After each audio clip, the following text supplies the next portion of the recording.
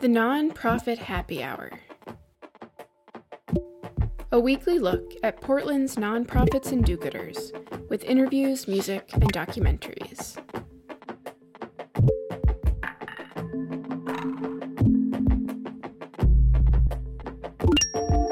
You're listening to the Nonprofit Happy Hour on X-Ray FM, brought to you by the Media Institute for Social Change, a public interest media lab that works to inspire, empower, and engage emerging media producers. Learn more online at MediaMakingChange.org. I'm Rachel Miller-Howard. On today's show, we bring you a conversation with Robin Wang, who's the Executive Director of Ascent Funding. This is Phil Bussey. It's the Nonprofit Happy Hour on X-Ray FM. I am joined with the Executive Director from Ascent Funding, Robin Wang. How are you doing? I'm good. So I'm going to read off really what the mission statement is, and let's get into the details of that. So Ascent Funding is to create financial equity and jobs in the Portland area through lending and business guidance to minority-owned, women-owned, disadvantaged, and low-income business communities. Yep. That's a lot of work. That's a lot of work. A lot of words. That's a lot of words as well. And I think one avenue into talking about this is to talk about who Ascent Funding was and why you have expanded the mission. So formerly had been Albina Opportunities Corporation. Correct. And so this is more than a name change because it sounds as if you're expanding the geographic impact as well as the demographic impact. Is that correct? Yeah, I mean, I think, back on the founding days, 10, 11 years ago, we were founded primarily to help African-American owned businesses. And so hence the name Albina to kind of reference the neighborhood.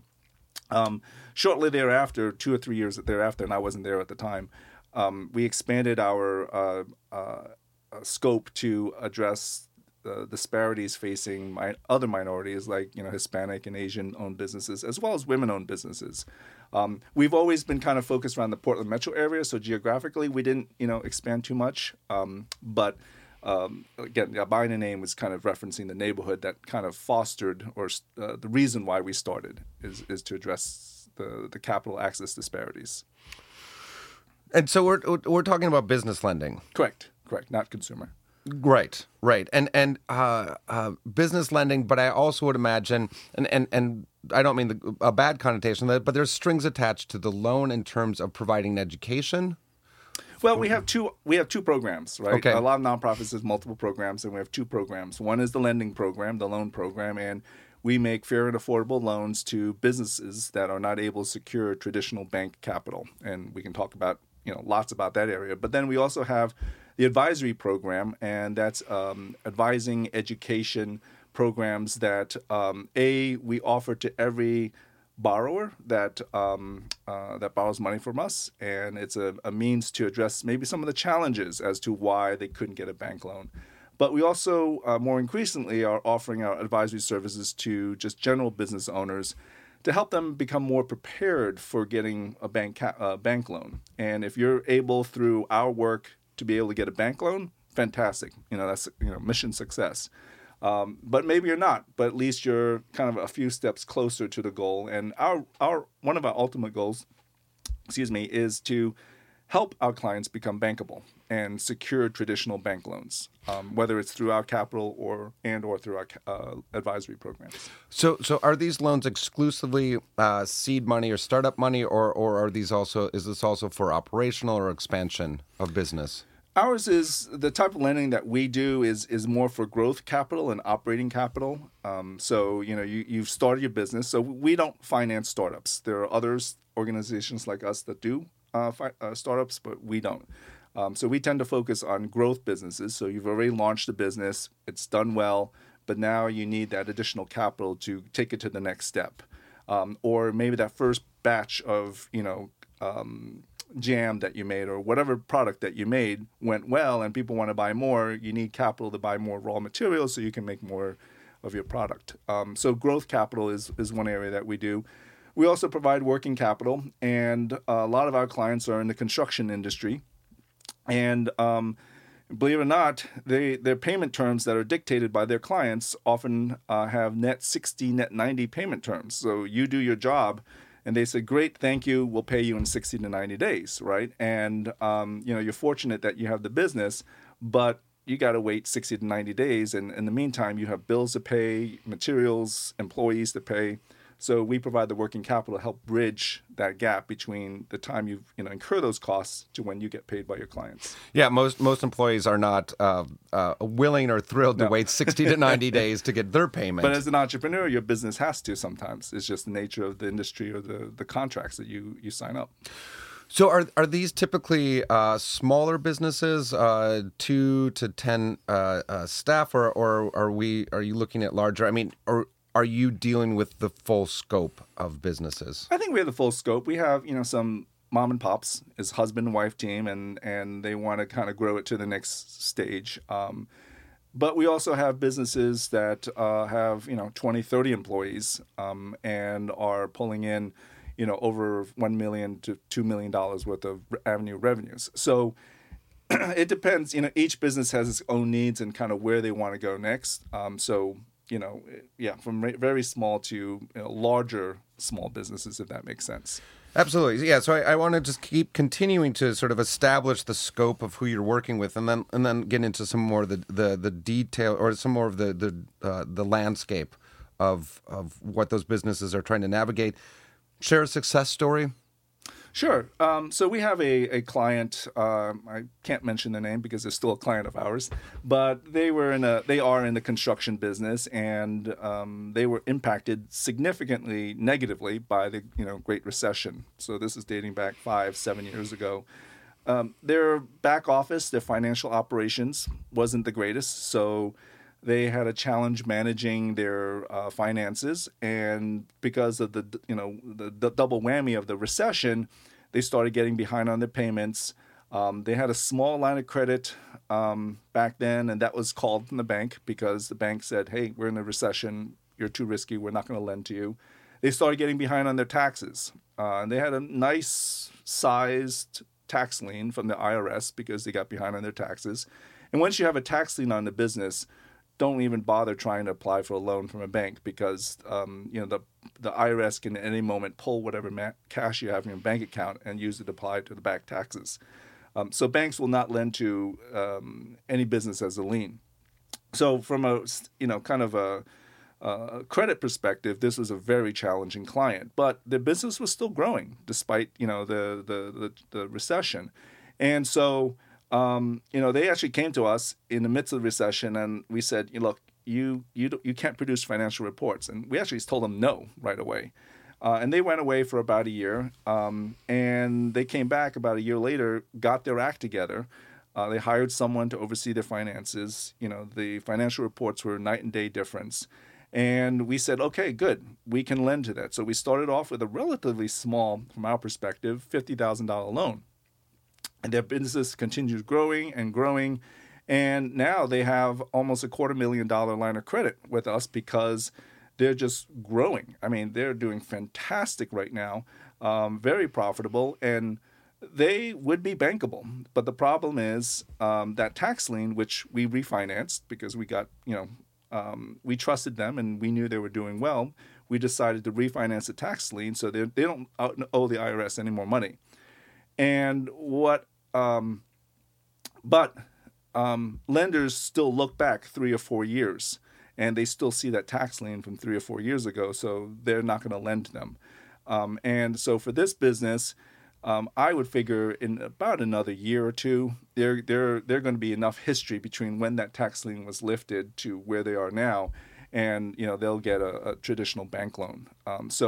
This is a story where over time, it didn't happen overnight. It was over the course of about 5 years. We started off with a no.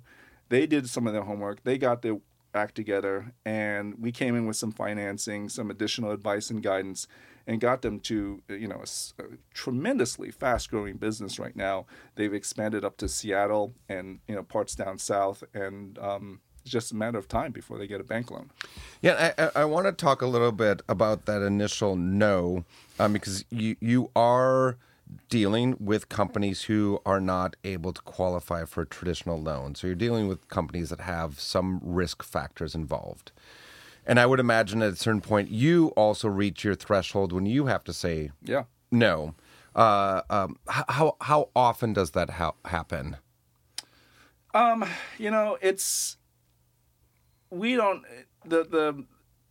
have a, it's a hard question to answer. We do say no, and it does happen more than we'd like it to be. The way we don't have, our application process is not like you fill out a form and then it goes into this black box and 3 weeks later it comes up with a yay or nay. There's a lot of upfront, compared to a traditional bank loan, there's a lot of upfront discovery and conversations going on because, you could have a low credit score and that will automatically, a bank would say, no, your credit score is 550, just no, we're not going to lend to you. Whereas, for us, we'll kind of probe one layer deeper and says, okay, why is your credit score 550? Is it because of medical emergency, or is it because you've never paid your bills on time, or maybe you had a divorce, or maybe it's a recession and you had to made some, looking back, not so great decisions. So there isn't, in many cases, there isn't a discrete moment where we say yes or no, but we try to come to a decision, relatively soon. And there are 10 to 15 very common reasons why a bank will say no. And if you have one of those reasons, probably, and everything else is good, we can probably work with that. 2, it starts getting difficult. But, we often now have clients that come in with 3 or more of those challenges. And, the way we work and the way we get our funding, we just can't work with that. And unfortunately, we have to say no. But we still offer the advisory services. So, last week we told someone no, and we said, but your business is growing. You're more than happy to spend some time with our capital advisors over the next few months. And, maybe we can help you address some of those concerns that we have. And maybe in 6 months we can, provide you that financing you're looking for. So it's not really a no, but it's a no, but, maybe we can help you. And in the future we can say yes. Robin Wang is Executive Director for Ascent Funding. You mentioned where you get your money, and I want to take a quick music break and then come back and talk about that, and also talk about why you are a nonprofit. That is, I would think, a unique structure to have in the financial world. So you brought in a couple songs. You want to start with one of them? Sure. I'll start with "I Need a Dollar" by Aloe Blacc, and I think the kind of the rationale, the motivation behind that is there's a verse in there that talks about the singer's job is threatened by the boss man, right? And I think a lot of our entrepreneurs that we work with, they start their own business because they want to be independent. They want to be able to control. They want to be the boss man. They don't want to have their lives dictated by the boss man, and they need capital. So this song kind of resonates with that theme of, being their own boss man and, needing the capital so they can start or grow their business.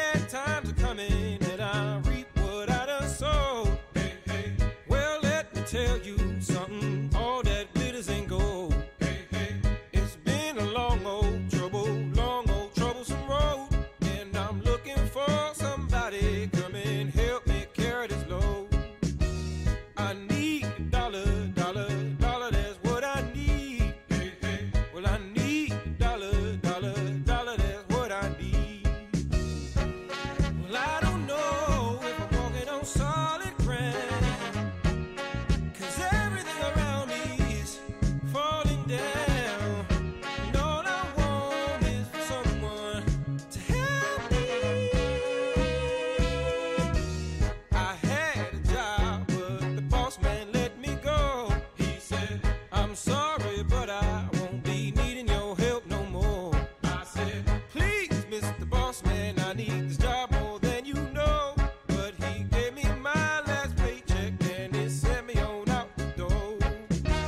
Well, I need a dollar, dollar, dollar, that's what I need. Hey, hey. Said I need a dollar, dollar, dollar, that's what I need. Hey, hey. And I need a dollar, dollar, dollar, that's what I need. And if I share with you my story, would you share your dollar with me? Well, I don't know if I'm walking on solid ground, 'cause everything around me is crumbling down. And all I want is for someone to help me. What in the world am I gonna do tomorrow? Is there someone with a dollar I could borrow? Who can help me take away my sorrow? Maybe it's inside the bottle. Maybe it's inside the bottle. I had some good old buddies, names is whiskey and wine. Hey, hey. And for my good old buddies, I spend my last dime. Hey, hey. Now wine is good to me.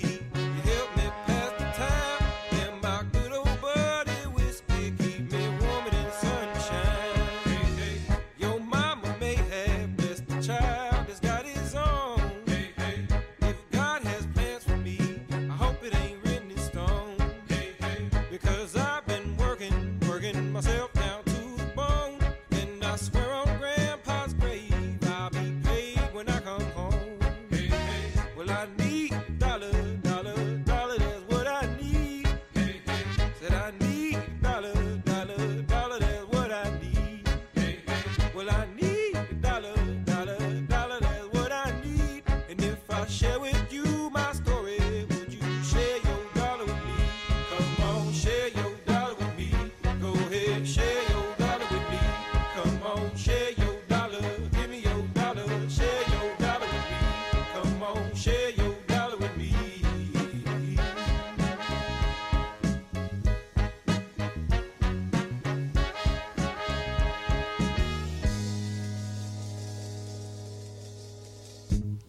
This is the Nonprofit Happy Hour on X-Ray FM. I'm Phil Bussey. I'm talking with Robin Wang, who is Executive Director for Ascent Funding here in Portland, which provides lending and business guidance to minority-owned, women-owned, disadvantaged, low-income businesses. You are a nonprofit. Yes. That's interesting, right?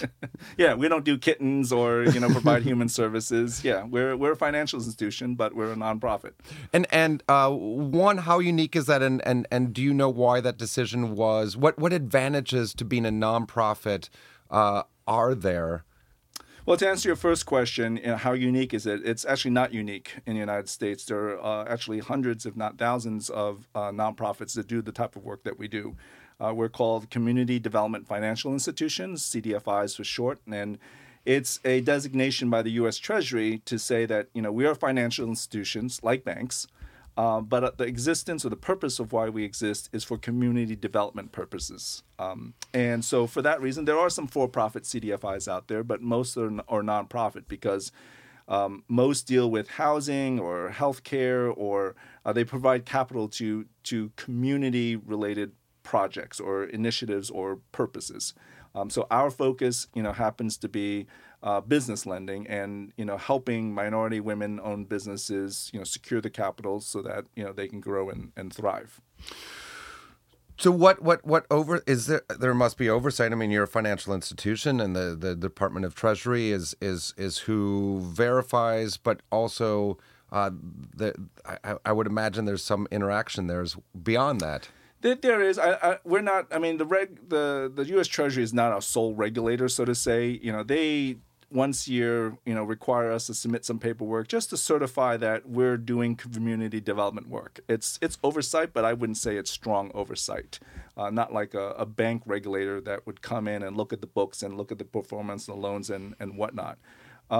We also, at our stage and our size of the portfolio, we do get our financial statements audited every year by a third-party auditor. So, not unlike some other nonprofits or some financial institutions. So, We have a board that we report to, that we operate with, and they get the reports from the auditors. So there is, some oversight in terms of making sure that we're doing what we're intended to do.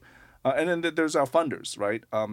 The individuals and organizations that give us the capital to make available to our borrowers, they want to make sure that we're doing what we told them we're doing, and so they get copies of the audits, and some of them ask us to fill annual reports and other types of documentation to ensure that again, we're doing what we're doing.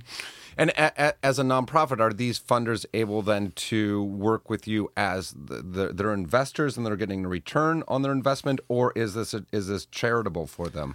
I would say the whole spectrum. So, we do have some funders that have donated capital to us, and it's just a flat out donation, a grant. They said, we support what you're doing. Here's a check. Please continue what you're doing, and let me know if we can help you. And at the other end of the spectrum, we have some investors who say, we love what you're doing. We'd love to give you some capital so you can make these loans, but we just want it back at some point, right? So it's a loan. So, most of the capital that we have is a loan. And those investors, the difference is, they know what they're getting into, right? They know that, we're a little riskier than if you put the same money in a CD in a bank, you'll get it back one day, plus, whatever interest you get. They know what we're doing. They know there's a little bit more risk. They're also willing to sometimes sacrifice some return. Maybe they could get 5% back investing in this for-profit entity, but they said, look, if I put this money in here, I know what I'm doing, and I'll settle for 1 or 2% back interest in the form of interest. They also allow us very flexible terms. So, we have some funders that give us 10 years to do what we're doing. And they said, here's the money, do what you need to do. We'll, take it back in 10 years. That gives us a lot of time to work with that money. We can, redeploy that money. So when we make out a loan, someone pays it, we can redeploy it again. Some of our loans do get hiccups and there are problems along the way. And that gives us time to say, okay, you can't pay the loan in 3 years. Maybe you can pay it back in 7 years, right? And so we reconfigure the loan halfway through and reconfigure it in 7 or whatever it takes to make that loan happen. So that gives us a lot of flexibility to make more creative, more flexible loans to accommodate some of the challenges that some of our clients might be facing. That's an incredible amount of generosity and optimism from your funders. Let's talk about on the recipient end of that. These business owners who are coming to you, you give good rates, I assume? We're a little bit more expensive than banks because sometimes it takes a little bit more work to deploy the capital that we do, but it's still fair and affordable. Right now, I'd say the average loan rate is about 10%. So, if you go to a bank, you have a good credit, your finances are good, probably get a loan in the 6 to 8% range. So we're a little bit more than banks, but we're cheaper than credit cards, which start at 15% and go up. And then there are a lot of these online lenders right now that guarantee you capital in 48 hours, and we've seen effective interest rates on those loans as high as 75 to 100%, which is incredible. But they give you the capital right away, and it's pretty easy to get that capital. Yeah, talk to me about that a little bit. I mean, so that really gets into the predatory. Yes, but very inviting for an entrepreneur who is a mixture of desperate and optimistic, I would imagine. Yeah, that's a good way of putting it. Yes. And how prevalent is that? I mean, how are you having clients come in who have gotten themselves into a corner with loans like that? How do you steer somebody away from it, or how do you rescue somebody from that situation? I mean, that seems like that gets to be such a deep hole that it can't get out of. It can be a deep hole, and because it's so easy, right? You go online, they these snazzy websites, they make it really easy, great UI, a couple clicks, and 48 hours, you find out if you get, or usually 24 hours, you get a decision, if not right away, and then 48 hours, the money lands in your bank account. It's like all the headache and trouble is gone. So they they make it really, really easy. And, we've had people start and they say, I'll just do a $5,000 or $10,000 loan. And, they just kind of do this over and over and over again. And, one of our clients came to us, we didn't end up lending to them, but they came in with $150,000 to, some of these lenders. And it's just like, we can't help you. It's just so much debt that we can't, right? We've had clients that come to us $10,000 or $15,000 and they're looking for $50,000 for some other project. And we'll say, look, we'll fund this other project. We'll just slap in another $10,000 or $15,000 to refinance this kind of expensive debt. And then you start kind of clean with that. When it's small like that, there's flexibility. But, when you start approaching six figures or more, it's a hole that is very difficult to get out of. And, it's just a very deep hole. And I want to talk a little bit about some of your background and then go back into some of the businesses that you're working with, because obviously the businesses you're working with give an incredible insight into who's living, who's working, who has dreams of businesses in Portland. You're a New Yorker. I am a New Yorker. you grew up in the city, or? I grew up on Long Island, and then pretty much spent my adult life lots in Manhattan and Brooklyn.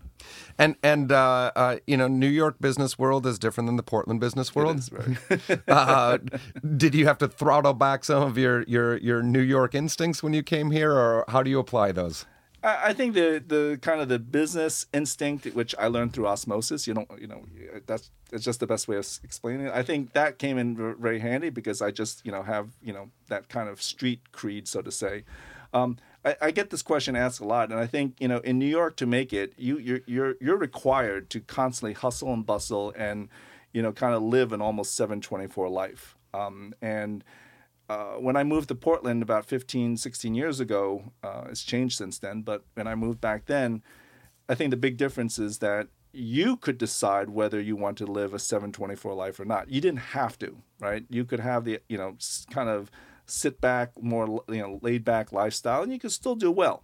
And I think for me, when I came to Portland, I got involved with the business as a business owner, and I had to live that 7/24 kind of lifestyle. I'm exaggerating a little bit, but it's just constantly on lifestyle, but that's a choice that I made. It's not a choice I had to do, and so I think that was for me the big difference between New York and Portland.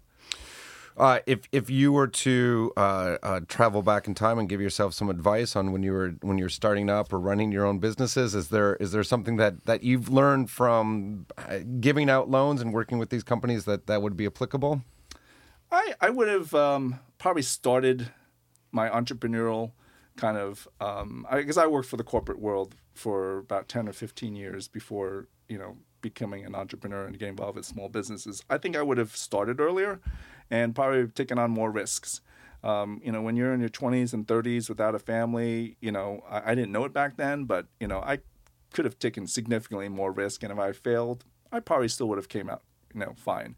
Now, 15, 20 years later, I got 3 kids. One's about to go to college. I can't take those risks. I love to, but I can't. Yeah, absolutely. And I mean, moving that conversation a bit over to the changing nature of Portland, more or less opportunities here, especially for the businesses that you're working with, minority-owned, women-owned, disadvantaged, low income. Tougher place now to start a business.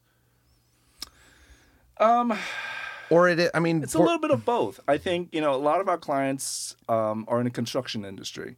And right now, construction is booming. Now, there's some gray clouds in the horizon, but, construction is doing really well. So, if you have a skill or a talent and a little bit of entrepreneurial spirit in your blood, you can start your business, and you're fertile ground right now to launch your business. I think the challenge right now is that Portland, at least compared to where I came in 15 years ago, is much more expensive to do business now. Right, rent and real estate has gone up considerably. Unemployment, there's still some pockets of unemployment among the populations that we serve, but compared to 15 years ago, it's significantly tighter. And many of the clients that we work with, that we finance, they say right now the challenge is not getting more capital, it's getting employees. So we've had clients that had to turn away business because they can't hire the employees to make good on those contracts. So capital for them, for a subset, not everybody, but for a subset, that's the constraining factor. Jobs and employees are a constraining factor as opposed to capital. Robin Wang is Executive Director for Ascent Funding. This is the Nonprofit Happy Hour on X-Ray FM. Thanks for listening.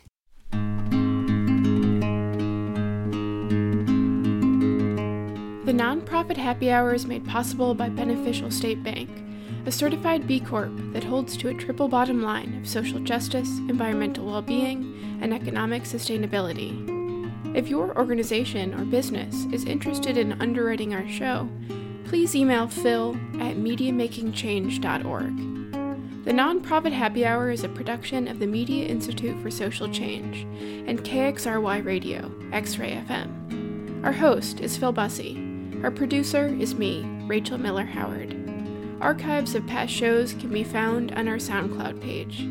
Questions, comments, and ideas about the show can be sent to info@mediamakingchange.org. Thanks for tuning in.